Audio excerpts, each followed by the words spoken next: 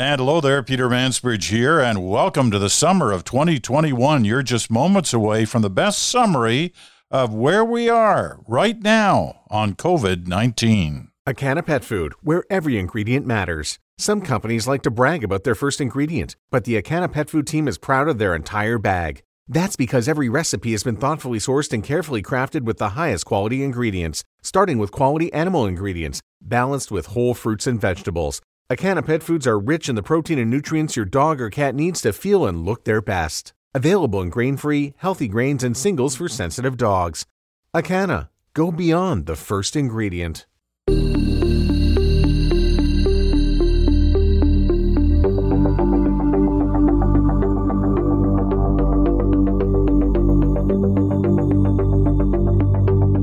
hello there, Peter Mansbridge here. This is the Monday of weeks, whatever it is, 66 of the bridge since we started going daily with COVID-19. And this week leads to a hiatus. We're actually going to take a break.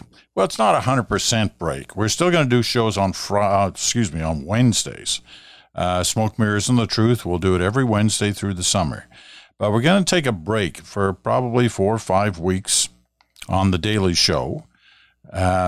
First break, as I said, in a long time. And we're looking forward to it, as I hope you get a chance to take a break as well from whatever you've been doing for the last 65, 66 weeks. Wednesdays, as I said, Bruce Anderson will be by. We'll do Smoke, Mirrors, and the Truth from wherever either one of us happen to be. But the rest of the show, the regular bridge, will be on hiatus until such time as it's clear that we're going to be having an election this summer. And if it is this summer, then we'll be back. You won't miss a day. We'll have special election coverage throughout the campaign. I'm really looking forward to making the bridge kind of a place that you have to check into on a daily basis to really understand what's happening on the campaign. We'll be following it closely, obviously. We'll have Bruce will be around, Chantal Hébert will be around. There'll be a number of other journalists and friends of mine who I have relied on over the years, who are going to give us a sense every day of where we are on the campaign. So you don't want to miss that. We'll also obviously keep track in terms of what the polls are saying. I always have trouble with polls, but they're also a good barometer of kind of where we are on the campaign. So we'll keep an eye on those as well. And obviously Bruce does some with Abacus data. So having an expert in-house will be certainly helpful for us. So that's a sense of where we are and what we're doing. What about today? Well, today I want to talk to one of our infectious disease specialist who's been with us all through this, and they've been great. You know them in Halifax, Edmonton, Toronto, and Hamilton. And we've kind of circulated around, got a different sense from, they're all infectious disease specialists, but they don't all necessarily think the same way. But they've all been great, and we're indebted to them giving us time. Today it's Dr. Isaac Bogoch again. And what I wanted to do with the good doctor was really get a sense of exactly where we are on the big picture. There's also a number of questions, some of which you sent in over the last few days, and they're all good ones. So we're going to have that and listen to Dr. Isaac Bogoch. And enough rambling, Peter. Enough already. Let's get things started. Here he is. All right, well, let's start with a general question. Where are we in this saga? Where are we on this whole story right now? We're very, very far along the path to what we remember before COVID-19, or BC, as some call it. Obviously, the vaccines are rolling out, and, we reached a major milestone, right? 75% of eligible Canadians have had at least a first dose. 20% of eligible Canadians have had their second dose. Cases are crumbling in the vast majority of the country, minus a couple of hotspots that, of course, still need attention. Hospital capacity is improving, and the hospitals are decompressing. Like, all the arrows are pointing in the right direction. It's not time to get complacent. It's not time to celebrate. It's just helpful to know that we're well on the right path. And then you've got different provinces who have slightly, well, maybe not so slightly different reopening plans. Some are going gangbusters. Alberta, July 1 is basically open. Ontario is probably on the other end of the spectrum, taking a very methodical and slower approach to reopening. And you've got a bunch of provinces in between. I still think at the end of the day, as a country, we're doing rather well now, but we got to be careful. We still got to watch this closely. We don't want to turn sideways, carry on this path. We're doing okay. Part of the fear of it turning sideways is the Delta variant, and there's much talk about it. Sometimes I sort of think that all that talk does help get people to their second doses. It inspires them to get in there and stop waiting around. Let's get in there and get it over with. Are we overstating the Delta variant? We're not. We're definitely not. I think if we just have to be honest and transparent. Simple as that. It is more transmissible. Very clearly more transmissible. And there's early evidence demonstrating that it may cause more significant illness. Sometimes people say, it's hard to predict the future. We're not quite sure what's going to happen. But the answer is you do know what's going to happen. You just have to look at the United Kingdom. They're a couple of months ahead, and you're watching it play out there. You're watching it unfold there. What's going to happen here? Same thing. It's going to take over. It's going to be the dominant variant. If it already isn't the dominant variant in whichever part it's circulating in, it will be the dominant variant soon. And it's more transmissible. It will find unvaccinated people. It will find under-vaccinated communities. It's just a matter of time. It is going to find us if we're not vaccinated. The other beautiful thing that came out of the UK recently is basically great data demonstrating that the vaccines that we have work. Great, we're in good shape. We know the mRNA vaccines provide significant protection against this variant. We know the AstraZeneca vaccine actually provides very good protection as well. So we're in good shape with this variant as long as we stay ahead of it. And what does that mean? It means we got to vaccinate quickly by getting a first dose in as many people as possible. And the job isn't done. Even though we've got 75% eligible, we've got to continue to lower any possible barrier to vaccine as possible, any barrier at all. And you can see the different regions taking various strategies to do that. But we really got to get that number higher and really got to get into I don't mean any disrespect by this, but we've got to get into the sort of harder to reach communities, people that may have language barriers, mobility barriers, technology barriers, any possible barrier to vaccination. We've got to reach those communities. And of course, we've got to follow up very quickly with a second dose. We're going to have the vaccine available to us to do this. Tons of it are pouring into the country. And it really is our ticket out of this. And the more people we vaccinate, obviously, the better. We're getting there. Now, the Delta variant obviously is not the first variant to come along. We had a couple before that as well. And I assume there are going to be more coming. That it's just that is the way of a situation like this. There will be more variants, and they may be not as bad as Delta, maybe worse than Delta, right? Yeah, I think the only question to ask from a Canadian perspective is, do the vaccines work? That's really the only important question, because we have access to the vaccines. We have the capability to vaccinate our population rapidly. And if the vaccines work, as Canadians, we're going to be okay. Obviously, taking a more global look at things, they're not okay. The world is not okay, right? Delta variant, we just saw it rip through India and Nepal and other places in South Asia.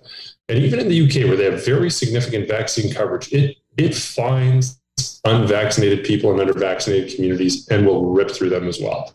And this is going to cause a lot of deaths globally. It is that transmissible, and it probably does cause more significant illness. Now, luckily, we live in Canada. Luckily, we have a tremendous access to vaccines, and we have a robust healthcare system to keep us safe and protect us. And we have public health infrastructure working gangbusters to get everyone vaccinated.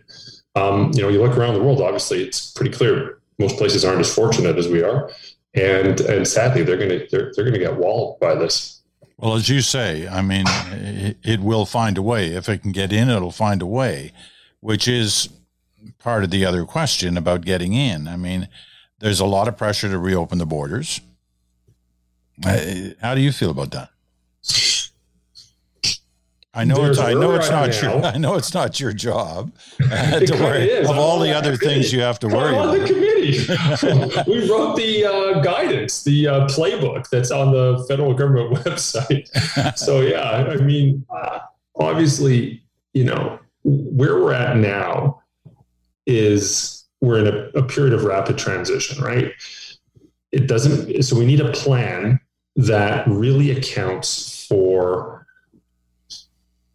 the ground, the risk on the ground. And the plan, it's okay for this plan and for policy to evolve as risk changes. But currently, I think it's really fair and reasonable to say if you're fully vaccinated, you can travel a lot more freely. You can. You don't pose as significant risk to bringing in COVID-19 and spreading it throughout the community. Of course, the risk isn't zero, but it's really, really low if you're fully vaccinated. So I think we should start to approve and afford fully vaccinated individuals all the privileges that come with that, including much freer travel. And I think it's also fair to say that if you are a resident of the country of Canada and you want to get vaccinated, you pretty much in the next 6 weeks will have every opportunity for a first dose and a second dose. At some point by late July or mid-August, at some point in that time frame, any Canadian who's eligible will have had access to a vaccine. Yes, there's barriers. Yes, I get it. But by and large, we're swimming in vaccines, and we can't vaccinate fast enough. They're actually one of the rate limiting steps is actually delivery, not supply. At least that's starting now. So in the next 6 weeks, we watch that 20% of fully vaccinated people, that's going to skyrocket.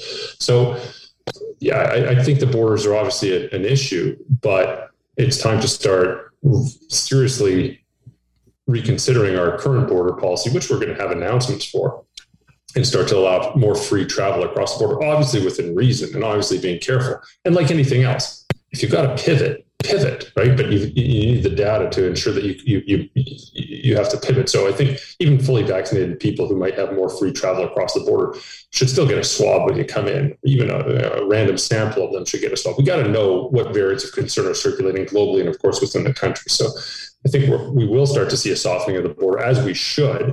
It just has to be done in a careful and methodical manner.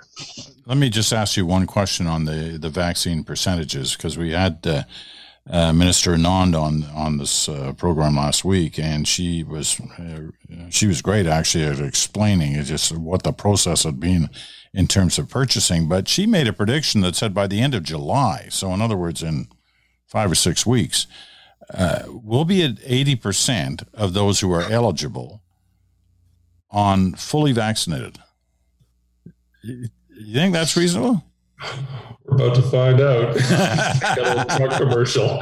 Yeah, I mean, it's one thing. Remember, though, it's one thing to have the vaccines in the country. It's another thing to have them allocated to the province. It's another thing to have them allocated to the various public health units within the province. And then it's another thing to actually put the needles in the arms. So while there may be enough vaccines by, the tail end of July to have 80% of eligible individuals fully vaccinated, maybe it'll take a week or two longer than that. But I'm based on all the numbers and everything coming in. Yeah, it's pretty reasonable. But like mid-August, maybe this isn't an entirely true statement, but by mid-August, if you're not vaccinated, it's more about choice than about access. Still, of course, there's the caveats, right? There are populations that don't have the same degree of access. There's barriers and there's significant programs to reduce those barriers. But by and large, it's going to be more and more choice than access by mid-August. And, obviously the policy has to keep up, right? If you've got a fully vaccinated population and we don't have variants of concern that exist yet that evade vaccination, it's really time to start thinking about shifting farther toward normalcy than you are. And I think we're going to be in a period of tremendous transition throughout the summer and the early fall. When we look at, the number of people allowed to gather in outdoor settings, number of people allowed to gather in indoor settings, people going back to work, kids going back to school, travel across the border, conferences, things it might not be normal, but it's probably going to shift really close. I mean, it's amazing. Not to compare us to the United States, but let me compare us to the United States for a second. You look at I'm watching hockey these days. I'm watching these games in Vegas or New York, got 20,000 people screaming in a stadium. Like, it's amazing to see that. And we'll get there. Like, we really will get there soon. I don't know when, but we will get there soon. It's pretty exciting. When you've got a huge segment of your population vaccinated, you can do that. All right. You mentioned kids. So I want to ask you a kids question, because I'm sure you get this a lot, and I've been getting it a lot in the kind of listener mail, which is, 12 and under, not happening yet, maybe happening soon. I don't know, but it's not happening yet. And they want to know how they navigate the summer as we head into it now. How do they navigate the summer with their kids who are not vaccinated in a world that's starting to look very open? Yeah, you got to be careful. I think it's fair to say a few points. One is kids, of course, can get infected. Two is kids, of course, can transmit the infection to others, despite, I don't know why, some people saying something's contrary to that. Third is that kids generally don't get as sick as adults, but of course, they still can get sick and land in hospital. It's just much less common. But I think the other thing, too, is when you look at countries that are more advanced than we are on the vaccine front, and you vaccinate for example, eligible populations 12 and up, or in other places 18 and up, it just brings the community burden of COVID-19 down dramatically, which makes it a lot safer for those who are unvaccinated, which of course includes the kids. Great. So that's probably the best strategy for now. But if, we're not living in a zero risk era, right? Like, even if things do start to open up, there's still going to be COVID around, just a lot less of it. Kids can still get it and can still transmit. I mean, Israel's a great example. Israel has had very high levels of vaccination in eligible populations, and they just had a big outbreak of the Delta variant in the school setting, where there weren't really any measures being taken to mitigate the virus because they had so few cases of the virus in the country. But here we have a big school outbreak. So I think when we sort of look in the crystal ball ahead, what the fall is going to look like, it's unlikely that kids will be vaccinated at that point. Maybe later on in 2021, but probably not by September. And schools will be a bit safer because the 12 plus crowd, many of them will have had at least a single dose, or probably a double dose, depending on what we deal with this myocarditis business. That's inflammation of the heart. But we'll still need to really focus on safe indoor environments, especially schools, which means hopefully smaller class sizes, better ventilation in the classrooms. Wouldn't be surprised if we still see masks in the schools to some extent. I think that's important. If they're not vaccinated, they're still at risk. And you just don't want to see this rip through a school setting. What is your advice on masks? I'm getting that from, as I'm sure you are once again, from people who are double vaccinated. Right. And feeling that, perhaps I should keep wearing a mask. I mean, some places you have to, like in airplanes, what have you, but generally. Right. It's like, when you ask your mom and you don't like the answer, so you go ask your dad. That's like asking the US CDC and then asking public health in Canada. So the US CDC, I thought, had very practical interim guidance. And they basically said, listen, this was a while ago. They said, there's more and more Americans that are fully vaccinated. You still have to adhere to the public health guidance in your area. But hey, listen, if you're a fully vaccinated person, you can get together with other fully vaccinated people, have a small gathering in your house. You don't need a mask. You don't need to physically distance, and I thought that was very practical advice. They said, go hug your grandkids if you're fully vaccinated. Great. Like, these are questions that people had that were very pragmatic. We haven't heard that from public health authorities at the provincial or federal level in Canada. We don't have guidance. And I appreciate that many people know the protection that's afforded to them by full vaccination and are just quietly doing this on their own. Great. But many people don't know this, or are shell-shocked from the last 15 months, and who wouldn't be, and are really looking for a playbook of what is acceptable behavior. And we don't have one yet. And now that we have 20% of the population that's fully vaxxed, and that percentage is going to skyrocket over the next month, that guidance is long overdue. And again, it's not for everybody. Some people sort of have this comfort level and risk perception and understanding of the data, that the protection that's afforded them, and they're just doing this on their own. And that, Mazel Tov, we're all proud of you for that. But there's a lot of people that don't know that. And I think that's what who the guidance would really be for. Next question. A woman who's a PSW who got both her shots in January, February, early March. She was done, is now worrying, should I be thinking of a booster somehow? Should there be a situation where I'm in this kind of booster line?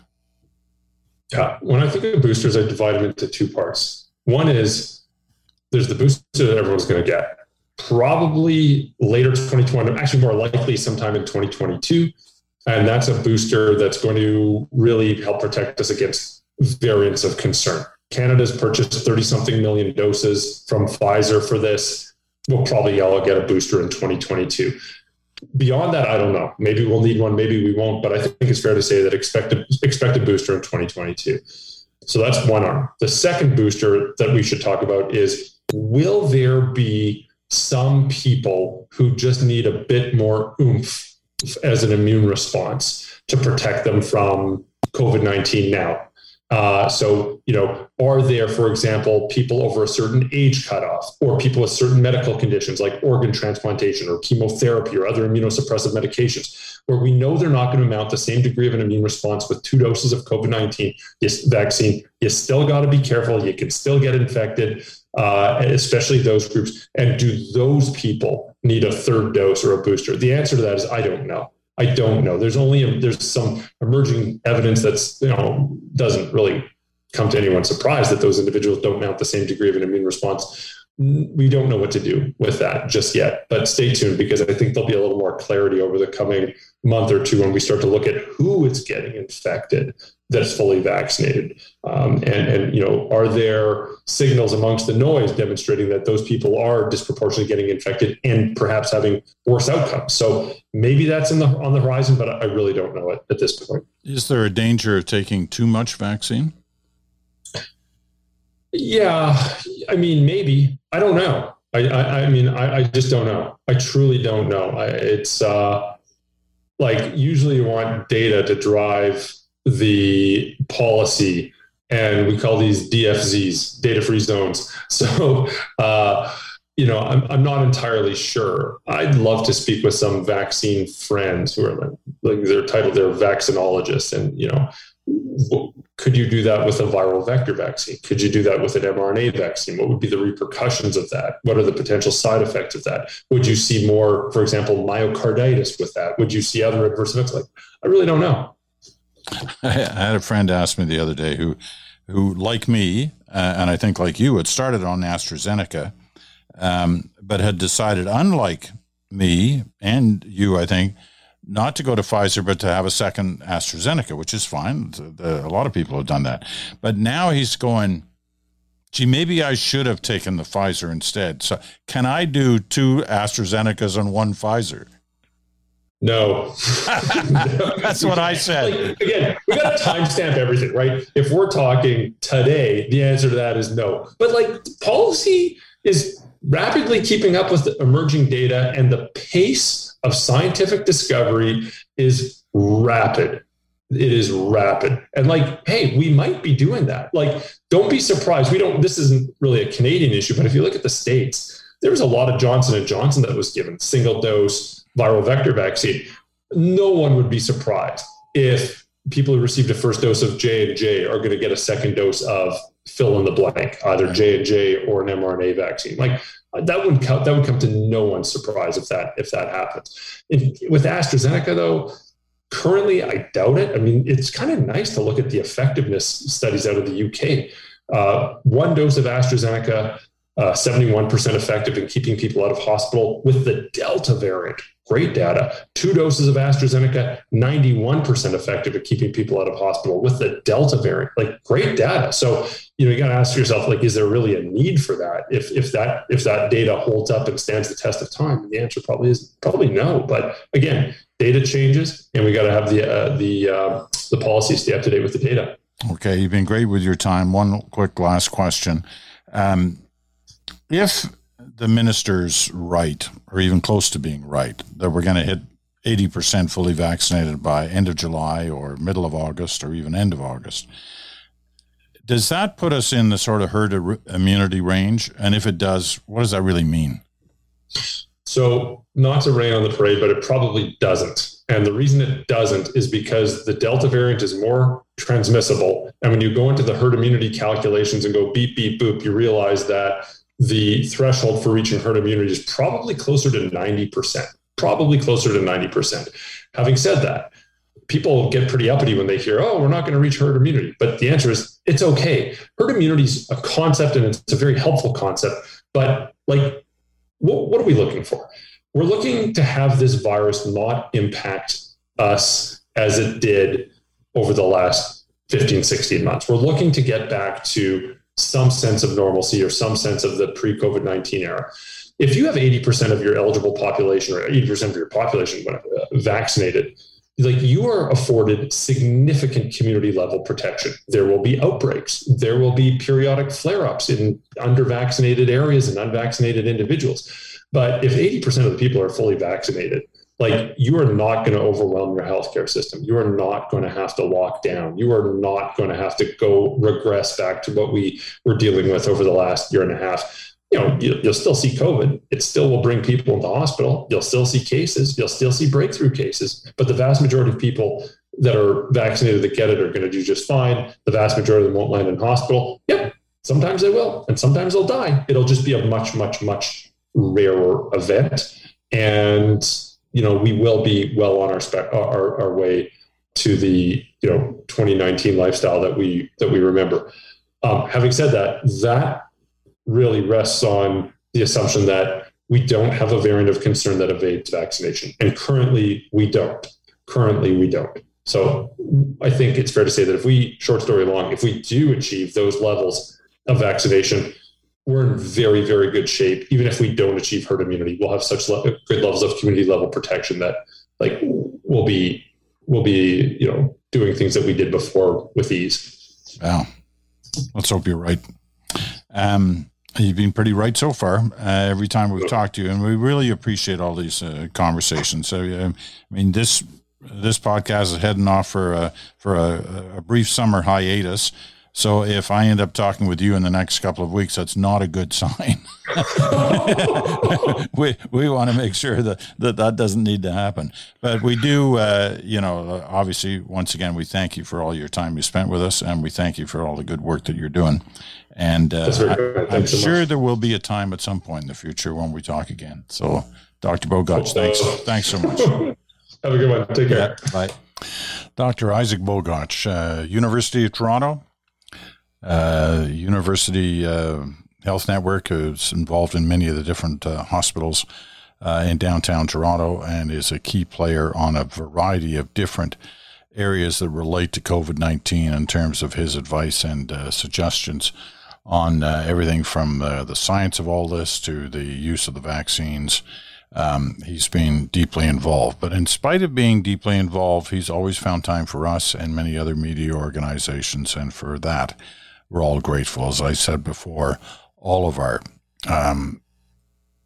infectious disease specialists who have been a part of this podcast over the last however number of weeks it's been, 65, 66 weeks, we appreciate their time. Tomorrow, we're going to talk to Dr. Lenora Saxinger, one of the other infectious disease specialists who we've relied on greatly. She's in Edmonton, and we want to talk about the Alberta story because it's really interesting, right?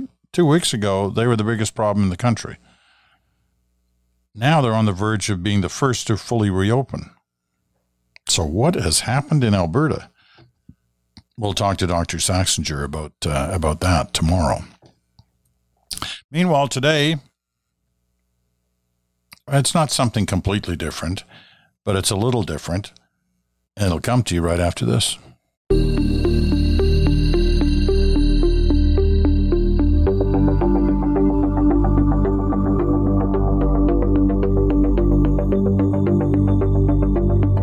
Okay, you're listening to The Bridge. I'm Peter Mansbridge. I'm in Stratford, Ontario today. And you are listening either on Sirius XM Canada, Channel 167, Canada Talks, or you've downloaded our podcast, The Bridge, on any number of the different podcast platforms where it is available. Our last segment today deals with a touchy issue as it relates to vaccines. As you know, the debate is on in many parts of the country and in many different businesses as to what they can demand from their customers, their clients, in terms of proof of vaccine. So I'm going to read you this little story. You've heard of the Ryerson Journalism Review and the Columbia Journalism Review, the Washington Journalism Review. There are a number of these magazines, and another one is the Massachusetts Institute of Technology Review. And it's in that, the MIT Review, that I found this one. Here's how it starts. On the first hot weekend of the summer, Richard Knapp put up a sign outside Mother's Ruin. It's a bar tucked in Manhattan's Soho neighborhood. It had two arrows, one pointing vaccinated people indoors, another pointing unvaccinated people outdoors. Now, I think many people would find that reasonable, but clearly not everybody. The Instagram post showing the sign quickly went viral among European anti-vaxxers on Reddit. We started receiving hate mail through the Google portal, says Richard Knapp, estimating he'd received about a few dozen emails. I've been called a Nazi and a communist in the same sentence. People trying to impact his bar, his restaurant, trying to shut it out of new customers because of those signs. Now, doing this through using the portals to produce negative ratings. And it's not a new phenomenon. Throughout the pandemic, says the MIT Review, the tactic has also been employed to attack bars and restaurants that enforced mask wearing for safety. As pandemic restrictions have lifted, businesses like Mother's Ruin have sought to ensure that safety by requiring proof of vaccination using state-sponsored apps like New York's Excelsior Pass. It's kind of a vaccine passport. And we seem to be heading in that direction, folks, in Canada. Or simply flashing vaccine cards at the door. Practices that have instigated a second surge of spam reviews. And if you're wondering whether these spam reviews have an impact, they do.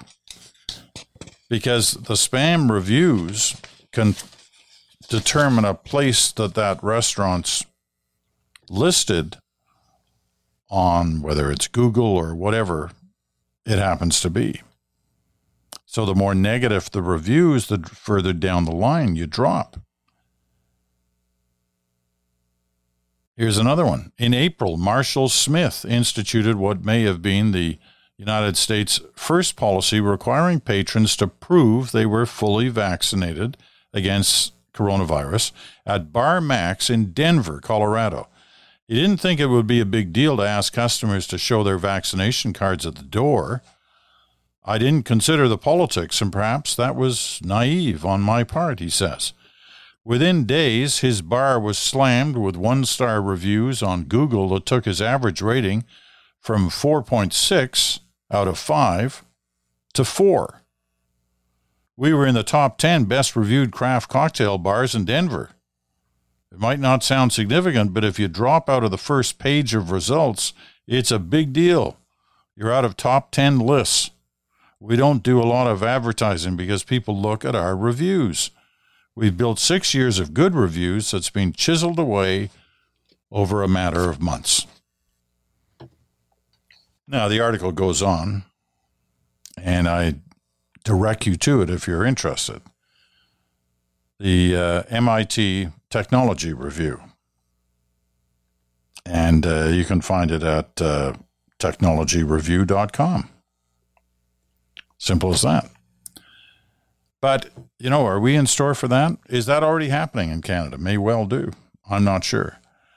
But with those numbers that you heard Dr. Bogoch talking about, the rapidly increasing numbers of those who are double vaccinated and are going to have some form of card or passport or call it whatever you want to prove that, will bars, restaurants, concert halls, movie theaters, you name it, are they going to be asking for some proof of vaccination? And if they do, is there going to be a backlash on them?